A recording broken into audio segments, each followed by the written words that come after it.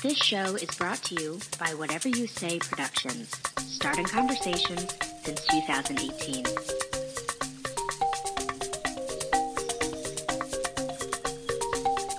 Hi, welcome back to episode 9 of Microscope.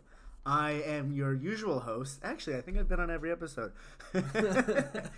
Maybe because the show's named after me, but this is Mike from Microscope, and today we have a special introduction. What is good? This is Kevin, now also from Microscope. Happy to have joined y'all here. Yeah, so as Sam alluded to, we straight up said, we're like, hey, Kevin's going to be on the episode next week. Or no, Kevin's a new host now, and we told all of you, and hopefully you're as excited as I'm as excited. And I don't know, Kevin, are you excited? Pretty excited. Okay. Let's go. On a scale of 1 to 10, are you a 6? Man, no, listening to a bunch of podcasts, I've always had it kicking around in the back of my mind. That'd be a fun thing to be a part of, but now it's been facilitated for me thanks to the great people at Whatever You Say Productions really holding it down from the back end. This is really taking it off for me. Oh, God. He's already doing a better job than I have been doing. But, so, today we want to talk, or just talk to you all about something that I hold near and dear to my heart, because I know every Friday I need to leave and go, consume copious amounts of alcohol. Mm-hmm. And by copious, I mean, have a drink or two, because I'm an adult and I know how to take care of myself. Absolutely. Right? But, so, we want to talk to you all about how does climate change, or how will climate change affect beer and beer production?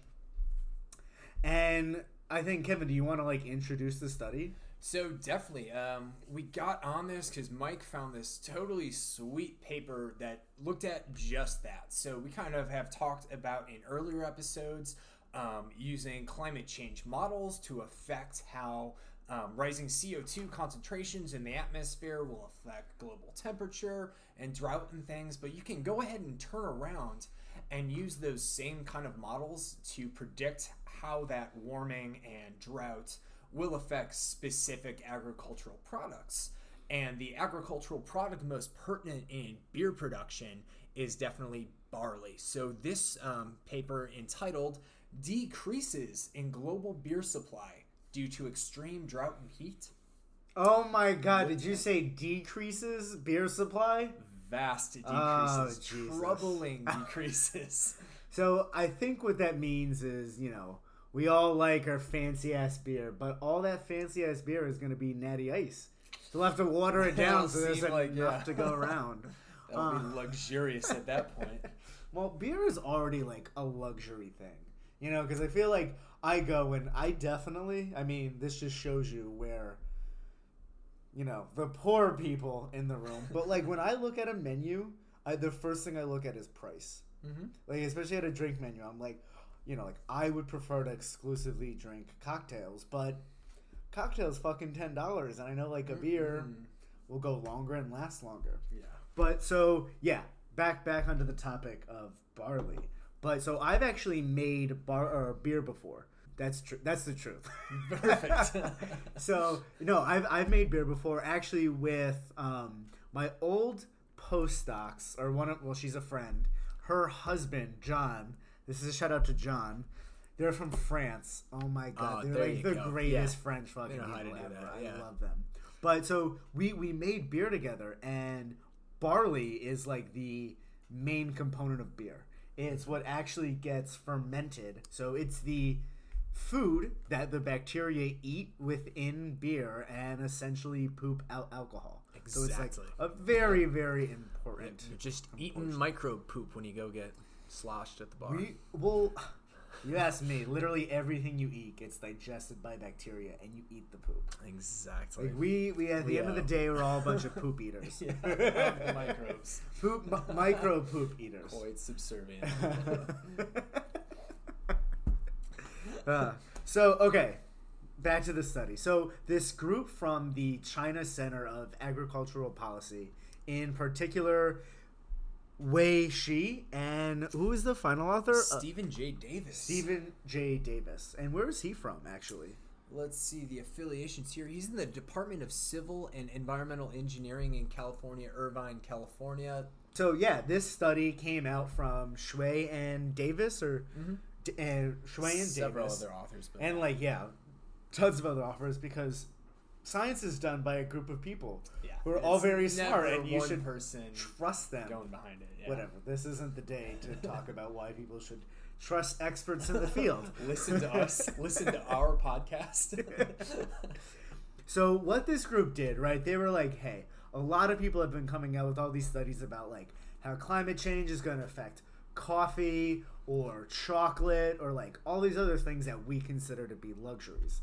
But this group was just like, what about beer? Like that's what, Joe Schmo at home is like drinking on a couch and definitely cares way more about than that fancy dark chocolate cookie you're eating. So that got really directed. That was showing, not telling. That's what you want in spoken word. I had a very directed tone right there, and apologies. But so what they did is they took, I don't know, I think I texted you when I was reading this. I was like, yeah, this is a so really cool. Good study. Yeah. Like, I think, the last study that Sam and I talked about, that was a very good study as well, the one about intergenerational teaching. But this one was as well, like, they took so many things into consideration, and, like, really, when we tell you what they found, yes, you should take it for a grain of salt because we're, podcasters, or you should read the paper and actually understand how they did this, and, like, they took everything into consideration. So, Kevin, tell us a little bit about how they went about this. So what I liked, one of the things I liked most about it was they started off at a point in a way of saying these are the different kind of scenarios we may be facing in climate change. And so there's a very best case scenario and a very worst case scenario. And the way that they define those different scenarios is that in the best case scenario, so we talked about in past episodes how carbon dioxide concentration in the atmosphere will directly correlate with global warming. And or so, how much the mean temperature increases. Right, yeah. And so they showed that what if our carbon dioxide output peaked between the years 2010 and 2020? That's the best case scenario, and it's getting less and less likely that that's the scenario. Are we even still on track for that anymore? We're in 2019. I know. Then it goes. Wait, what if? Fuck. Yeah, it's 2019. I forget about that a lot too myself. Jesus Christ. Yep. But what if we stopped it from going any higher between 2020 and 2040? What if we didn't make it? What if we didn't have that peak output year until somewhere between 2040 and 2060, or past 2060 in the worst case scenario? And so they took all of those different scenarios and ran them through models based on previous environmental data about the places where barley grows and the two biggest factors that will affect how well barley can grow, which are temperature and precipitation. From there, they looked at I think it was like 1981 to 2010. Yeah, I think all those previous, the references were all that information, or the historical data from 1981 to 2010. Yeah, and from there they looked at years in which there were events where there was a drastically hotter year or a drastically hotter season that year, or a season that had drastically less precipitation than another year. And they put those together and kind of outlined, well, what if global carbon dioxide percentages in the atmosphere continue to rise for a given amount of time? Yeah. How would that play out in each of those scenarios? And I think I'd just like to try and explain that one more time. Not that you did a bad job at all, but just, I don't know, when I was reading it myself, I was like, fuck, what is going on? I had to draw images. So that's why we have to do that when we're reading papers. It's really like that. This is a good study because of almost how complicated it is. Because when they actually came up with their starting data to build the model out of, they took everything into consideration. So first, right, this is going to be my attempt at trying to explain this. But so first they looked at currently, right, where do we grow barley? And then from there, they looked at how the climate was in the past within those regions. So you're right, we haven't been growing barley in the same places for hundreds of years, right? So they looked at how climate has been in the past within these current regions. And then they looked at sort of the prevalence of how frequently, or then they looked at how the climate change models will cause temperatures in these regions to change over the course of the next. How long did they measure? Oh, all the way up to 2099. Yeah. So over the next 90 years, they looked at sort of like how barley, or regions in which we currently grow barley, will be affected by climate change. So I want to quickly point out that all this historical data was only based in the spring seasons, because that's when garlic, Garlic, yeah. barley is barley. so gnarly. Yeah. No, that's when barley, it's a spring, it's a cool season, sort of. Is it a grass? And it's not a vegetable, it's not a fruit. I What am else? not a, what do you call that? What's someone who say? It's not an herbologist. What is the name for that? An plant biologist. Agriculturologist? I don't know. Agriculturalist. We are microbiologists. Yeah. This just goes to show how pigeonholed you really get when you get into a specific science or even a PhD program. But also, we can talk about a lot of different things. Yeah, being scientifically literate is pretty independent of what specific science you study. So, okay, one of the big key things that they found with their model in these different sort of climate scenarios was that I'll put it to this bluntly. They definitely found that there was definitely a relationship in each of these models. Mm-hmm. So, or in each of these scenarios, best case scenario and worst case scenario, that both the prevalence and magnitude of sort of like extreme weather events that will affect barley production will definitely occur in any of these scenarios. Mm-hmm. So sort of, pulling back out, what does that mean for you? Beer is going to be less and it's going to be more expensive. And the difference between the best case scenario and the worst case scenario in terms of these number of extreme weather events, again, these extreme events could be a really hot day or a really dry day, and the number or like a drought. Yeah, like an prolonged period of low precipitation. In the best case scenario, that was going to happen like 17 times per year. In the worst case scenario, 139 times per year, which if the barley growing season is more than 90 days, which I'd assume it's not, that means there might be some years where it's impossible to grow barley at all, which accounts for the vast decrease in the total beer consumption and the increase in the price of said beer. Wait, I'm just trying to think about that right now. So in the worst fucking case scenario... Yes, we don't curb carbon emissions till well after 2060. So in that worst case scenario, the weather becomes so bad, we can't grow barley.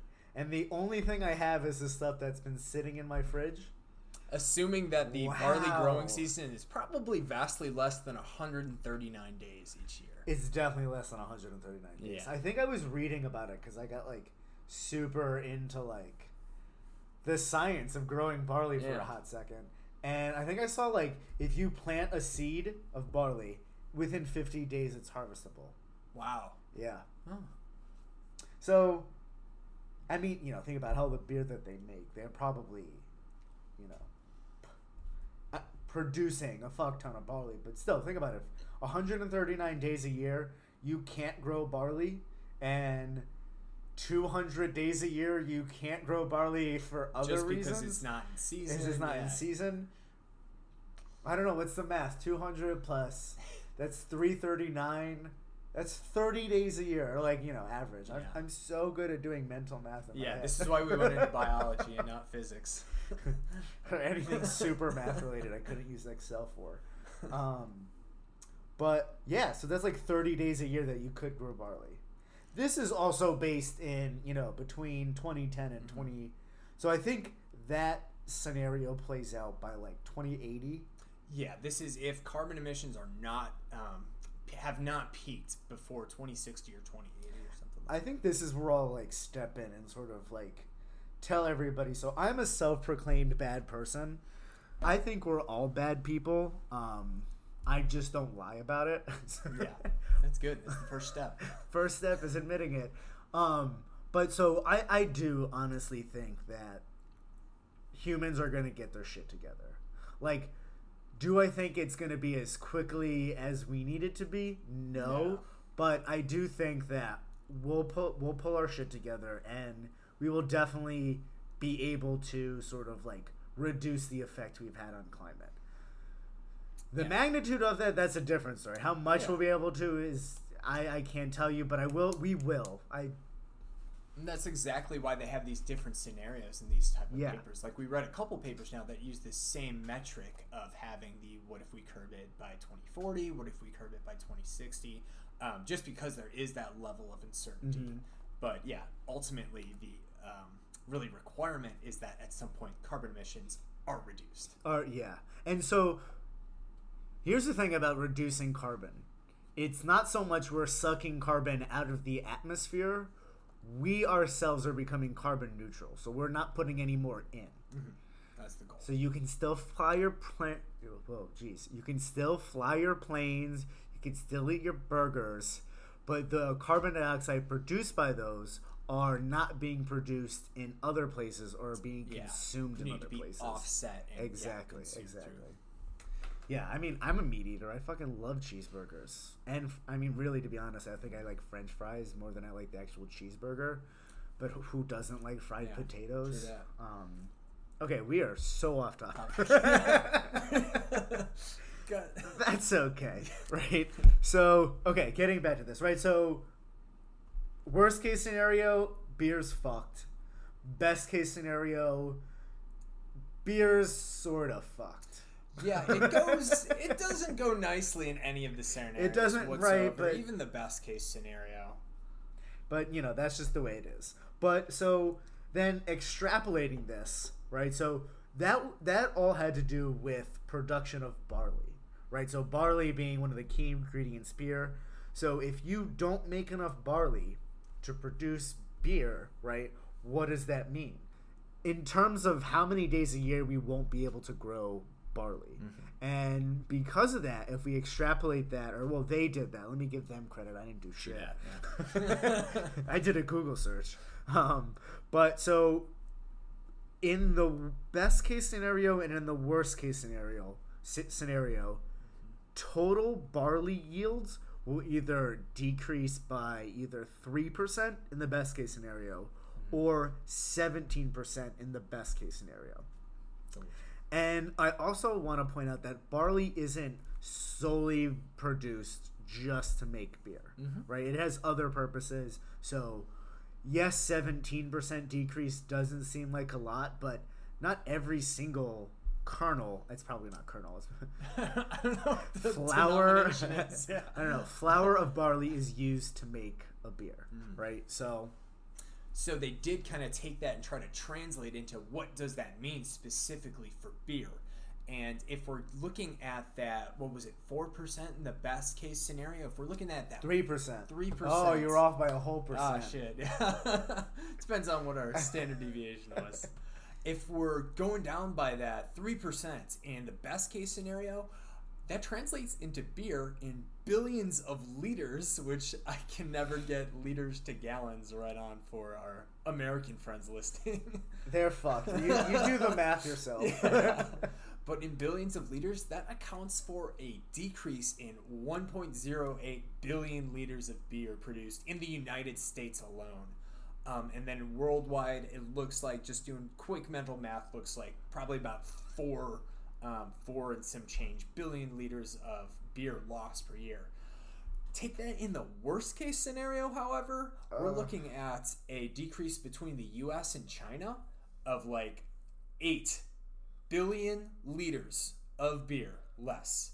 Imagine you yourself had to give up 8 billion liters of beer per year. That's what you're looking at in the worst case scenario climate change model, just between the US and China.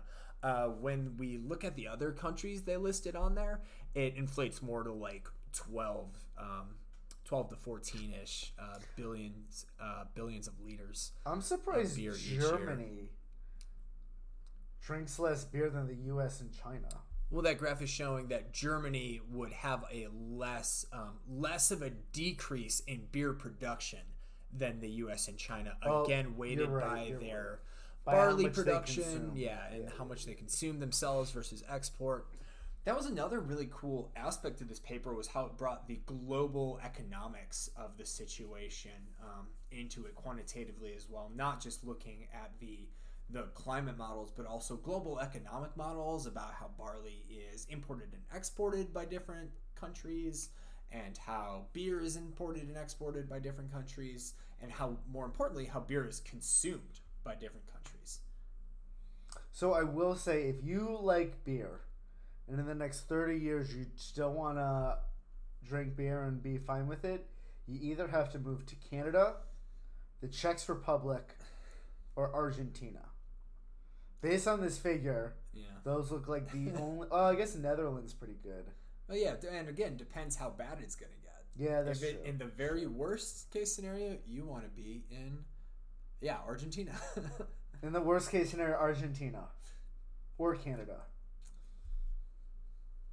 Or Japan? Yeah. I don't know, that's almost double what Argentina is. Yeah, no, Argentina or Canada. Yeah. All right. So that's just in terms of like total beer available, right? So that's the amount you could go out and drink.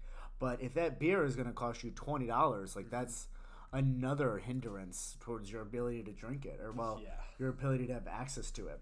And that was another thing that they took into consideration, was like the really actual cost of it. Yeah. So in the best case scenario, beer cost will only go up by 0 to 50%. Mm-hmm. Okay, so it may go up by nothing, or it may, not double in price. What's 50%? Like go up by 50%. 50% of what it currently is.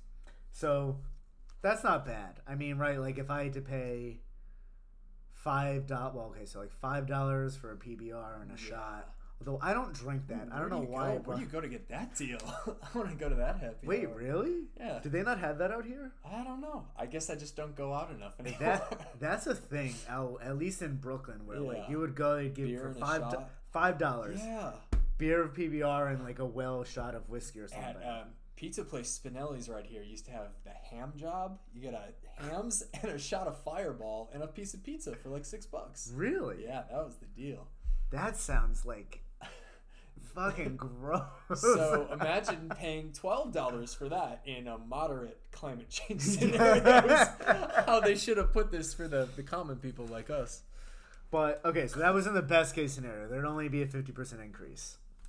But here's where things get frightening. Okay? So in the worst case scenario, the cost of your beer could either double, go up by 100%, or go up by 656%. What? So imagine paying for a 6-pack. You would pay for one beer what you now pay for a 6-pack, essentially.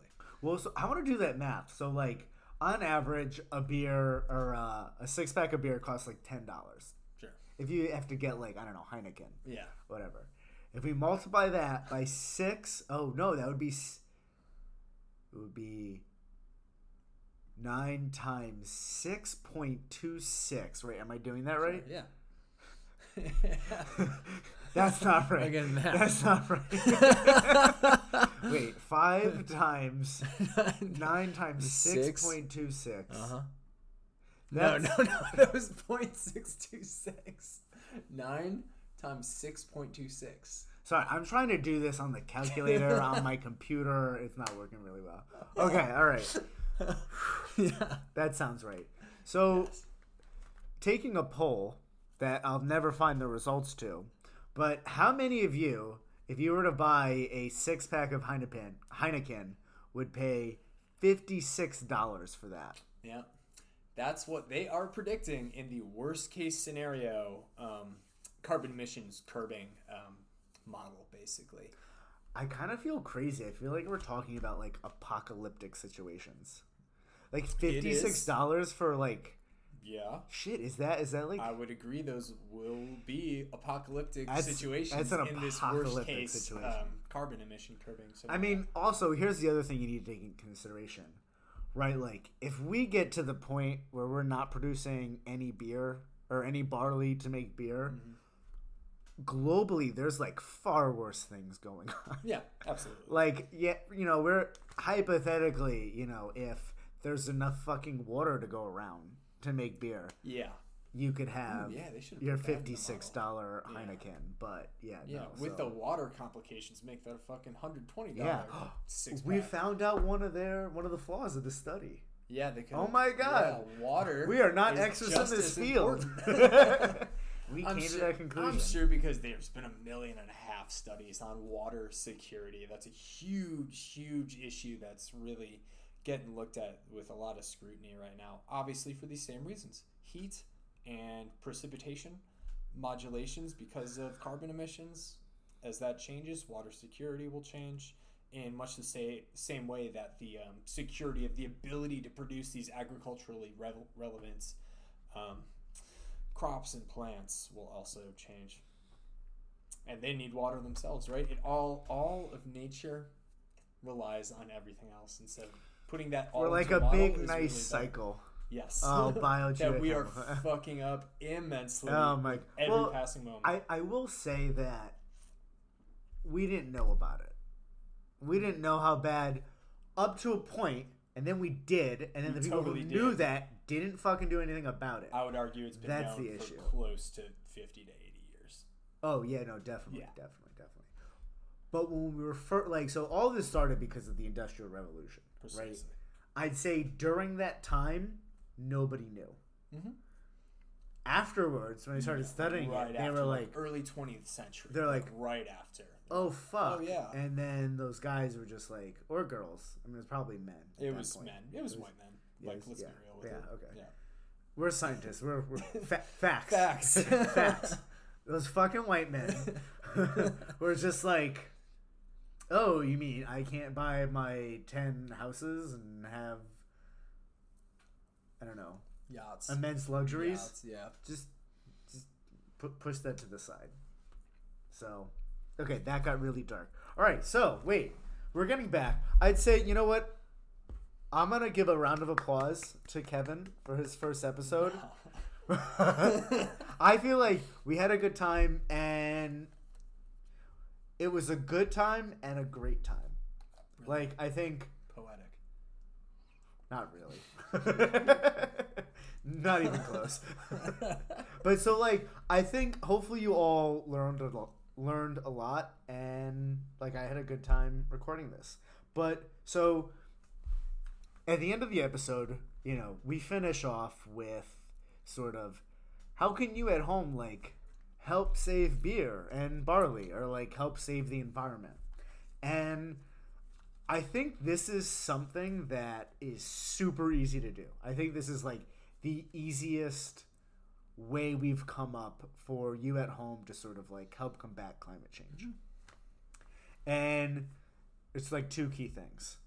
The first is that when you go buy alcohol, make sure that you're buying containers that are either aluminum or glass. Mm-hmm. Like, I know there's a lot of people who buy like cheap alcohol in plastic, or like those margarita mix things that come in the plastic, or things just like remember that everything that's made out of plastic is made out of fossil fuel, essentially, and you're releasing in the processing and production of those products, you're releasing carbon dioxide into the atmosphere. So any kind of, throughout the whole supply chain, from extracting the raw materials to the production to the shipping and handling of all that, anything in that whole supply chain that will release carbon dioxide into the atmosphere is not being carbon neutral or not being green per se.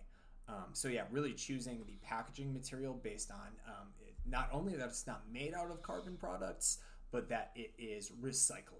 Yeah, can definitely be recycled and can definitely be reused. Mm-hmm. That's one. The other thing is that when, you're going out for cocktails with your friends, or you're like late at night and you're like, oh, can I just have like a seltzer or a Tito's seltzer with 2 limes? It's not that's not my go-to drink. Go-to? It sounded so fluid. It's like I knew exactly what I wanted to order. Yeah. But ask the bartender not to put that little plastic straw in there. Yep. And same reason, those plastic straws made of the same material. Cutting out those kind of things would be immense. But again, it's really about consumer choice to the degree that we can exercise that and make these kind of decisions for ourselves, like really pushing, the markets in that way that will necessitate not relying on these fossil fuel based commodities. Yeah, exactly. So I'd like to thank you all for tuning in. Thank you. Hope to see you in 2 weeks. 2 weeks. That's well, our not schedule. See you, listen to you. Or you'll listen to us. You'll listen to us. Oh my God.